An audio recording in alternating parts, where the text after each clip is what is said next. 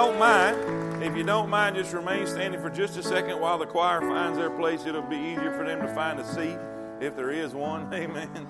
But while they're going down, if you'll take your Bible and turn to Luke chapter number 15.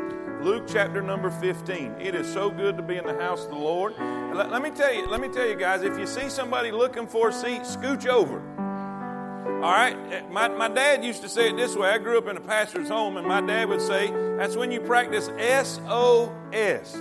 S-O-S, which is supposed to mean scoot over some. All right? I have such a spiritual church. One day, I announced that. I said, we need to practice S-O-S. What does that mean? And somebody hollered out, short on the sermon. We kicked him out. Amen. We don't no, I'm kidding. But if you do see somebody kind of looking for a seat, just if there's seats in between you, just move in and let them be able to find a seat and a place to sit. My soul. Now look, I'm going to go ahead and say this since y'all kind of got shafted and y'all kind of got bad seats, don't worry, because I'm going to come over here and preach a lot so you can see me, okay? So we want to make sure. How many of y'all are glad they're here with us? Yeah. Now look, they sacrificed and gave up the good seats so y'all could have them. Amen? There you go. Don't worry. I'll be over here in just a minute. Amen. Amen. Luke chapter number 15. Has everybody found their place? Everybody found their place? All right. Well, you can be seated. Brother Sam, how'd it go this morning? Went good? All right. Well, this is what we're going to do this morning. We're going to talk about probably the most familiar parable in all of the Bible. Jesus would tell parables. Jesus would tell stories to illustrate a point and get his point across. And in this particular parable, how many of y'all remember you've heard about the story of the prodigal son? Raise your hand. You've heard about the story of the prodigal son.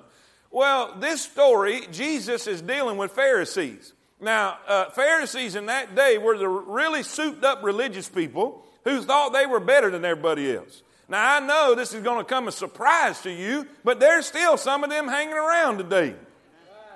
There's still people who are snooty, snobby, self-righteous, and think they're better than everybody else.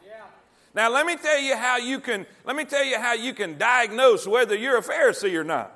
While I'm preaching, if you think about somebody who needs to hear what I'm saying, you may be a Pharisee. I'm going to park right in your garage today. Amen. Now listen, let's say this with me. It's me that needs this message. Okay, let's don't think about our neighbor. Let's don't think about the one sitting beside us. Let's don't think about that one that's not here. You're here, and God gave me what to say, so apparently we need it. Amen? Now here's the thing. Jesus is telling this story because these Pharisees are upset that Jesus is hanging out with sinners. In other words, he's hanging out with the undesirable. He's hanging out with people they wouldn't be caught dead with. They were sinners and publicans. And here Jesus, who's supposed to be the Son of God, who's supposed to be the holiest one walking on the planet at this time, he's hanging out with the people, the deplorables, if you will. And they don't like it. So Jesus tells this story so they could understand the grace of God and the serious need of men. Are y'all with me? So this is what I want to do. I want to take this story and show you two major points we all need to get. First, the great grace of God. Let me say that again. The great grace of God. Man, if you've not thought about it lately, but God is so good. He is so full of grace and so full of mercy. And I want you to see that today, but not just that. I want you to see the serious need of humanity. The serious need of humanity. So as we tell this story, let's just, and by the way, there's no way to tell this story in one message. So we broke it down into three, and we're going to start out with the first part today, and then we'll continue it next week. So you got to come back and hear the rest, all right? You got to do what Paul Harvey said and get the rest of the story. So, some kids in here like, who's Paul Harvey? I keep forgetting my age. Amen. All right, Luke 15, if you found your spot, look in verse number 11. If you're there, say amen. It says, a certain man had two sons, And the younger of them said to his father, Father, give me the portion of goods that falleth to me. And he divided unto them his living.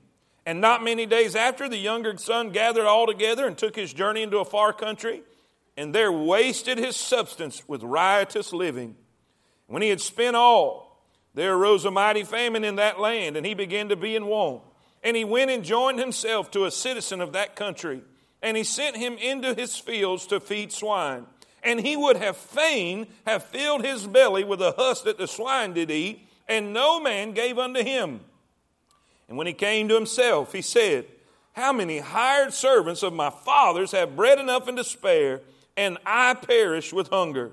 I will arise and go to my father. I will say unto him, Father, I have sinned against heaven and before thee, and am no more worthy to be called thy son. Make me as one of thy hired servants. And he arose and came to his father. But when he was yet a great way off, his father ran and had compassion on him, and fell on his neck and kissed him. And the son said unto him, Father, I have sinned against heaven and in thy sight, and am no more worthy to be called thy son. But the father said to his servants, man, I tell you what, I'm just going to stop a minute. Do you remember when you came to the Lord guilty? Listen, you came guilty. You came knowing you were guilty. But God, instead of bringing justice, He brought forgiveness. But God, amen, amen. But the Father said, bring forth the best robe and put it on him. Put a ring on his hand and shoes on his feet. Bring hither the fatted calf and kill it, and let us eat and be merry. That right there proves they was Baptists. Come on now. Dinner on the ground. We can't have nothing without eating. Amen. Now watch what he says. Let's read this all together. Verse 24. Let's all read together. For this my son was dead and is alive again. He was and is, and they began to be merry. Let's pray. Father, thank you, Lord, for your word. Thank you for the privilege and the honor it is to know that you have given us eternal life. Lord, I thank you that even though we've rebelled against you, even though humanity has turned their back on you, Lord, you never turned your back on us. God, I pray that your perfect will be done. I pray that you'll move in this service. Get all the glory. Please help me anoint my mind and my heart. Lord, you know what I need to say. You know what I need to keep to myself. Lord, don't let me say anything I shouldn't. And don't let me forget anything I should. And God will thank you for it. In Jesus' name we pray. And all God's people said, Amen. Hey, Joe. What's up? It's a little late, ain't it? Doesn't matter. Well, it does matter. Why? It does matter. It's just Look, 1 o'clock in the you're morning. supposed to be home at midnight. It's 1:32. I'm just having fun. Just going and having fun with my friends. What are you having fun at 1 o'clock in the morning? Because it's the best time of the day to do it. Okay. All right. Well, what's going on? I've been really, really concerned noticing you've changed here in the last few weeks. Well, actually, you and Mom are always on my back. And I really can't stand it. You guys have all these rules. You're never listening to what I have to say. And in fact, I really just want to leave this place. I can't stand it here. All you guys do is complain about where I'm at, what I'm doing. I can't stand being here. Look, Joe, all of these things you're hating and not liking, the rules, the curfew, that's because we love you, son. We don't want to see you ruin your life, man. Well, I've seen it too many times in young people. It just kind of feels like you're bossing me around, trying to get me to do exactly what you want to do. And I want to do exactly what I want to do, because you guys never listen to me. Look, I'm sorry you feel that way, but we're going to pick this up again tomorrow. Well, I don't want to wake your mom and your sister and the rest of the house up. So go to bed, get a good night's sleep, and we'll talk about this tomorrow. Whatever, man.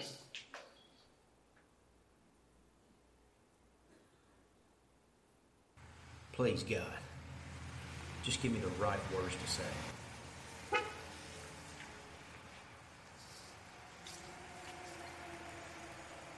Hey, Joe. What's up? Let's talk.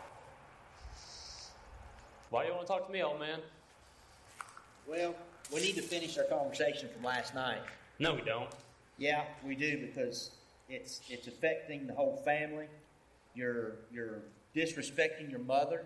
You're causing friction throughout the whole house. Okay. You're late for work.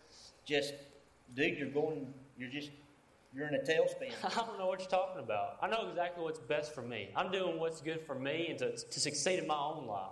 You guys are just always putting these dumb rules on me. You're always on my back, and I'm sick of it. I'm tired of it. I'm about to just leave this place. I hate it. Well, son, the rules and the curfews, all the dumb stuff, that's so you won't go down the wrong road, man. And like I said last night, and ruin your life. The wrong road? I know exactly where I'm headed. I'm headed down the awesome path. Well, son, I want to tell you this. There's no such road. Yes, there is. There's no such road. I'm telling you. It's the road I'm about to go down right now. I'm out of here.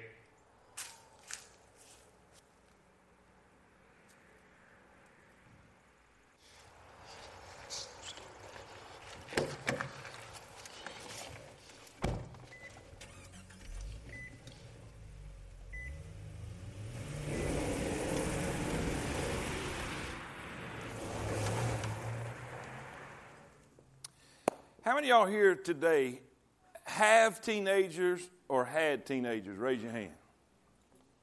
All right, all up in the balcony. How many of y'all remember the day that alien came home? I mean, sweet little Johnny went to school one day, a kind, considerate soul who did everything he was told, and he come home from school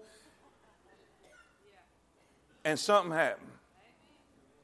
Something so different, somebody totally that's not who you sent, and you thinking, what happened? What happened? In this story, now it's hard for us to comprehend what Jesus is saying in the story of the prodigal son, because today this is the norm. This is the norm. If you go out, if you go to the grocery store, if you go to the ball field, if you go to places where there are young parents with young children, you're going to see a lot of this. You're going to see kids talking to their parents. I'm telling you the God's truth. If I talk to my parents like I'm seeing happening around me, I wouldn't have no teeth in my head. How many of y'all were raised when you still got a whooping? Amen. God bless you. My parents knew nothing about time out. The only time out they knew is when Mom was whooping me and she timed out and Dad started whooping me. Do I have a witness? And you see in this particular culture that Jesus is talking about, in the ancient day, it was a completely shame and honor-based culture. That you did not do anything to bring shame on your family. You would honor your family. And when you read this story, you've got to get that part. You've got to understand that what this young man is doing is bringing unbelievable amounts of shame upon his family. Not only does he doesn't have a right to ask what he's asking for, he is the younger. He's not even the firstborn. So this is what he says. Give me what's coming to me. Now, everybody knows that the inheritance doesn't come until the person what? Dies. And so what this young man is saying, I wish you were dead. I wish you were dead. Just give me what I deserve. And I'm telling you, in that day, he would probably be struck down by his father. The father would take him to the public square and have him publicly flogged in that day. And Jesus is telling this story of the most shameful rebellion. Now, as we take the application of this, listen, this is the story of humanity. This is the story of humanity. Jesus is trying to show them how gracious God is, and you know the whole story. You know what the Father did, and we'll get to that in a couple of weeks. But you got to understand where this young man is. He is in a state of rebellion. Say that with me. He's in a state of rebellion. Rebellion. The Bible classifies rebellion as a sin of witchcraft. Rebellion, Webster's dictionary, it defines rebellion as this: open resistance to lawful authority. Open resistance to lawful authority.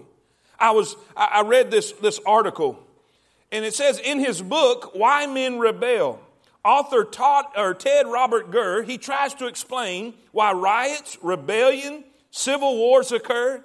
He cites statistics of nations that have tried to overthrow their governments, and usually through violent means. And this is what his observations came up with. He says he is particularly intrigued in his claim that the primary cause of rebellion is discontent. Now think about that a minute.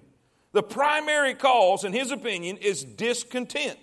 He says that discontent arises from a feeling that people are being deprived of something they expect or feel they are entitled to. Did you hear that? Discontent arises from a discrepancy from what people have and what they feel like they are entitled to. For example, let's just say the employee at Burger King is getting $1 more an hour than the employee at McDonald's. The employee at McDonald's finds out about this and he says, we're doing the same work. We ought to get the same pay. So we find discontent arises from the difference in pay. The discrepancy, again, as I said, the discrepancy between what people in society have and what they think they deserve. Now, you say, where are you going with this? I want to give you just 2 points this morning and we'll pray. The first message that we want to deal with is rebellion. We find first in this story of the prodigal son, great rebellion. Then next week, we're going to talk about great ruin.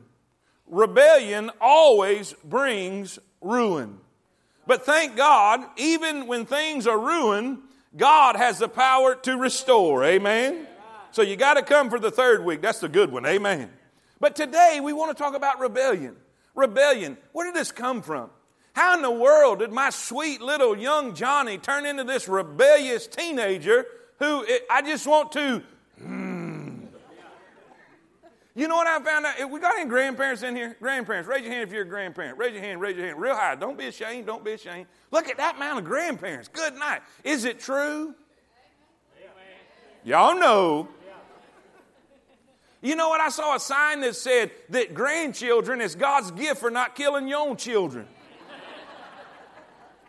I'm not there yet, but I'm praying. Amen. You know, you find that just one day they say, what happened to you? Why are you acting like this? Why are you behaving like this? Where is this rebellion coming from? Well, I promise you this, it didn't start with little Johnny. If you take your Bible and you go back to the very first recorded instance of rebellion, it came from a created angel named Lucifer. Lucifer. If you look in the book of Ezekiel, I'm going to try to save some time, but if you'll go to Ezekiel, you'll find out it gives a great description of Lucifer before he fell. Do you realize he was an anointed cherub? He was an anointed angel. He had a great beauty and great wisdom and great privilege. He was able to be in the very presence of God. He was one who guarded the holiness and the presence of God. But the Bible says because of his beauty, he was lifted up in pride. And then if you go over to Isaiah, it gives you the second half of the story. He had privilege like no other angel. He had beauty like no other angel. He had power like no other angel. He had wisdom like no other angel. But in Isaiah, the Bible says, how art thou fallen, O Lucifer, son of the morning? How art thou? Listen, he said, I will set my throne above the heavens. I will be like the Most High. You see, rebellion didn't start. Rebellion didn't start with your teenager. Rebellion didn't start where you think. Rebellion started a long time ago. It started with Satan. But then it continued with Adam and Eve. You see, Adam and Eve is in the garden. If you'll go and read, I believe it's in Genesis chapter number 3. Adam and Eve is in the garden. Man, they had a perfect atmosphere. They had a perfect society. There was no sin. There was no issues. There was no curse. Are y'all with me? How many of y'all garden? Anybody garden? There was no weeds. There was no fleas. There was no ticks. There was no flies. There was no mosquitoes. It was perfect. And they were married and got along. Are y'all with me? I mean, what more could you ask for? They had everything they needed. They had everything they wanted. Listen, the Bible says that God put in there trees that were good for food and trees that were pleasant to the eyes. In other words, God didn't just want them to survive. He didn't just give them food to survive. He gave them the azaleas and the roses and the lilies and all of these things to enjoy life. Man, they had it made. And then here come the devil. And this is what the devil told him. This is what the devil told him. He said, look, let me tell you this. He says, can you eat of every fruit? Said all of them except one. We can't have the fruit of the tree of the knowledge of good and evil. And you know what Satan said? You know what? God just doesn't want you to be as smart as he is. God knows that the day you eat of that fruit, you're going to be smart as he is. You're going to know what he knows. And this is, now watch this. This is so important that you get. He convinced Adam and Eve that God was holding out on them. Now think about this. Think about this. They had everything. They had a great relationship with their spouse. They had all the food that they could ever need or want. They had provisions. They had providence. Think about this. They got to walk in the presence of God with every morning. But guess what? It wasn't enough. They felt like, because of the influence of Satan, they felt like God was holding out on them. Now, it continued with Adam and Eve, but then it still goes on in humanity today. Do you realize Romans chapter number 1? Romans chapter number 1 talks about mankind and humanity and the state that we're in. And to shorten this up, let me read, let's see, Romans chapter number 1 in verse number 21. It says, because that when they knew God, this is mankind, this is humanity. When they knew God, they glorified him not as God. In other words, they didn't put him in his proper place. Where is God's proper place? First. God is first. God is priority. God is number one. He is to have the preeminence in our life. And the Bible says that they didn't put God in his proper place. Why? Look what it says. Neither were thankful. Neither were thankful. Now here's where I want to go with this. Here's where I want to go. I'm going to give you these three things and we'll pray this morning. We see the course.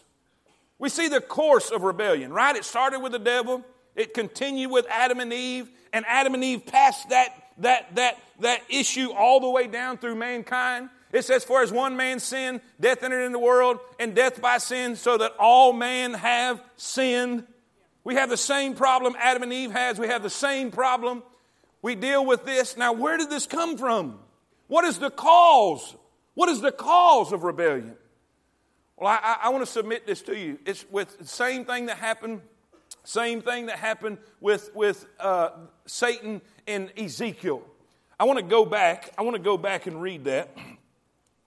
It says in Ezekiel chapter number 28, Ezekiel chapter 28, verse 15, it says, thou wast perfect in thy ways. This is speaking of Lucifer, Satan.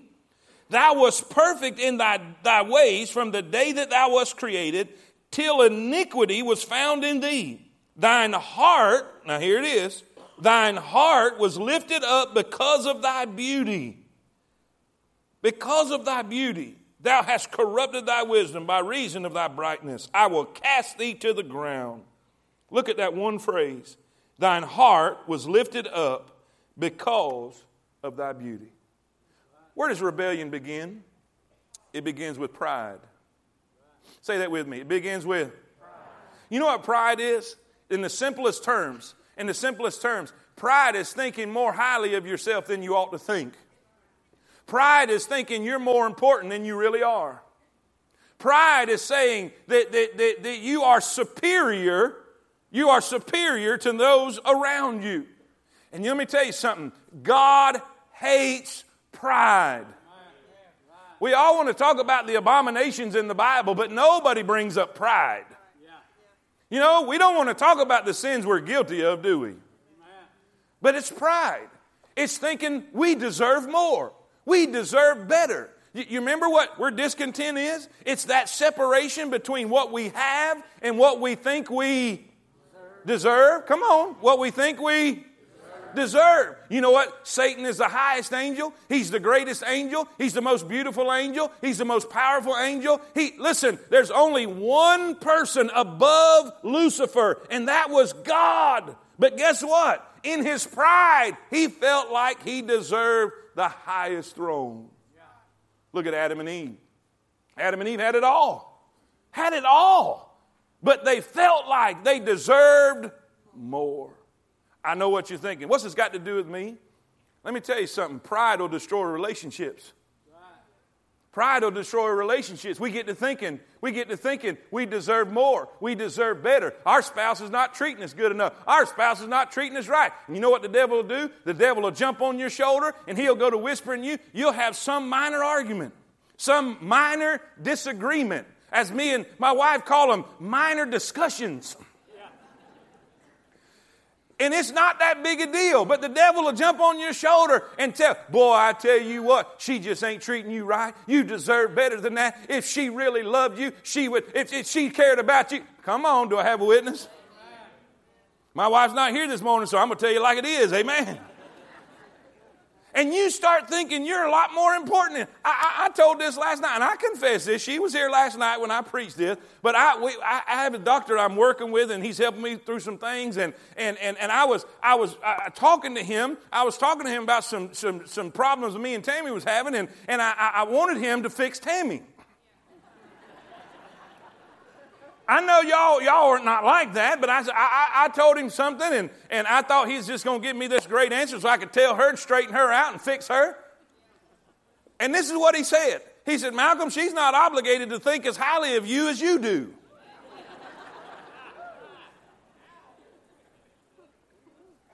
My lip went to quivering. How dare he say that to me? Amen. I mean, Tammy, she was shouting at me, whoa, amen. She don't even ever do that, but she was amen in that day. Are y'all with me? Man, it's so easy. It's so easy to get caught up in our own emotions. It's so easy to get caught up in our own feelings and thinking we're a whole lot more important than we really are. And man, I'm telling you what, the devil will jump on your shoulder and he will help you with that. He will pet you and he will baby you and he will pamper you and try to convince you that you are more than everything. Now, I know we awful quiet today, but I know I'm preaching to somebody today. It starts with pride. It didn't start when that young man walked out on his father. How terrible that was. He said, give me what's coming to me. In other words, I want you to liquidate your wealth and everything that you have so I can have what's mine. And I just want to leave. You know, humanity's in that way, but it starts with pride. That young man felt like he was more important than he was. That young man felt like he deserved. Are y'all with me? Say amen. Now watch what happens when pride gets involved in our life. The very second thing that happens is what we read in Romans chapter number 1. The Bible says they did not put God in his proper place because they were not thankful. You know what happens when we allow pride in our relationships? You know what happens when we allow pride in our life? We stop being thankful for what we have. When I start thinking I'm more important than my spouse, I stop being thankful for what she brings to the table. Let me tell you what would revolutionize some of y'all's marriages today, and I don't know why we're talking about marriage so much. I guess some of y'all need it because this is what God's bringing into my mind. But this will transform your marriage when you start being thankful again for what your spouse brings to the table. Because when we have pride, we forget the things and we take for granted. We take for granted. Now listen, let's go into humanity. Let's get off marriage because I see y'all are liking that way too much in here. How often do we forget about the blessings of God in our life? I mean, this whole day is about the resurrection. Why was the resurrection necessary? Because we were sinners. We were undone. There is none righteous, no, not one. For all have sinned and come short of the glory of God. And the wages of sin is death. The wages of sin, what we deserve is death. What we deserve is hell because we've fallen short of the holiness of God. But Jesus Christ came. He was born of a virgin and was raised Emmanuel, God with us. And because of what He did and His sacrifice, He died on a cross instead of me. But we get caught up in our pride and think we deserve something. Now, if we was all honest today, and I'm going to just be frank with you, everybody in this room deserves to be in hell. We deserved hell. But because of Jesus, we get heaven. Why does rebellion take place? Because of pride. Why does pride take place? Because we stop being thankful. Thankful. Man, God's been so good to me. Well, I tell you what, I'm not saved. Well, God's been good to you too. Well, how's God been good to me? You're here. The Bible says, let everything that hath breath praise the Lord. You know what that means? Whether you're saved or not, you owe Him praise. Let me say that again. Whether you're saved or not, you owe Him praise. If you are breathing air into your lungs, you're borrowing it from Him. And we stop being thankful. We stop being thankful for grace. We stop being thankful for... What happened to this young man? He forgot about the blessings of his father. He forgot that his father put a roof over his head. He forgot that his father included him in the enterprise of the family and gave him great provisions and great love and great care.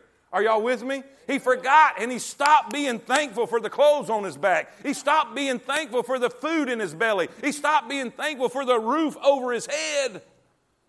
Let me tell you humanity's problem. They stopped being thankful. See, in humanity, we have this problem called forgetfulness. Let me prove it.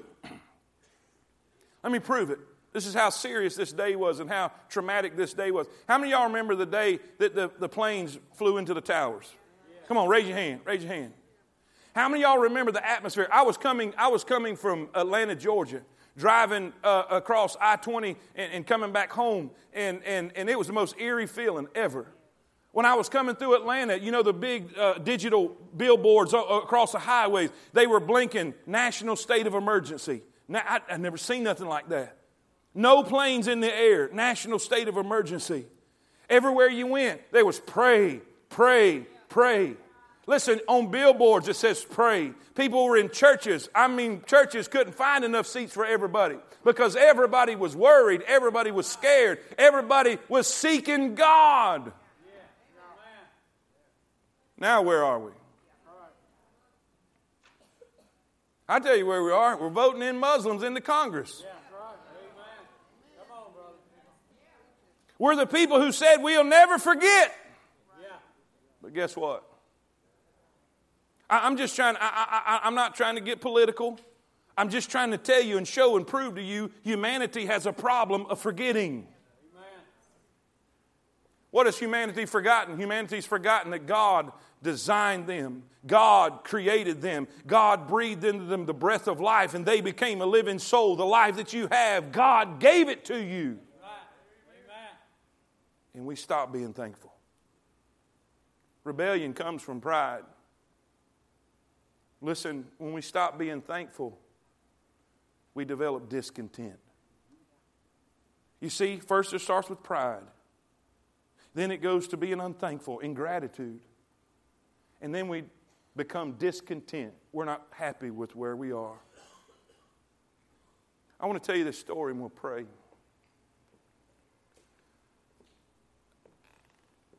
There was a pastor several years ago